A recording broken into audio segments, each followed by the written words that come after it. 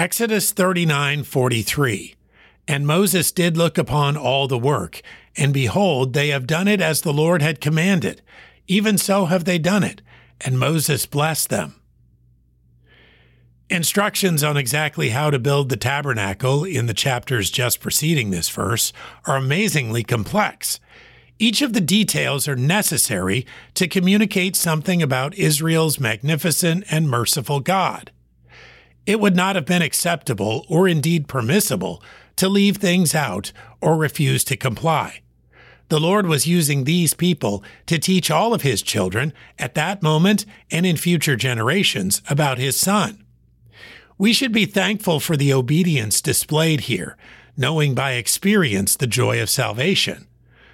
Do we lack attention to detail in regard to God's commands? We should notice that the blessing came after detailed and diligent obedience. This is the Lord's pattern in every age and with every people. God wants the best for us, and he leads accordingly.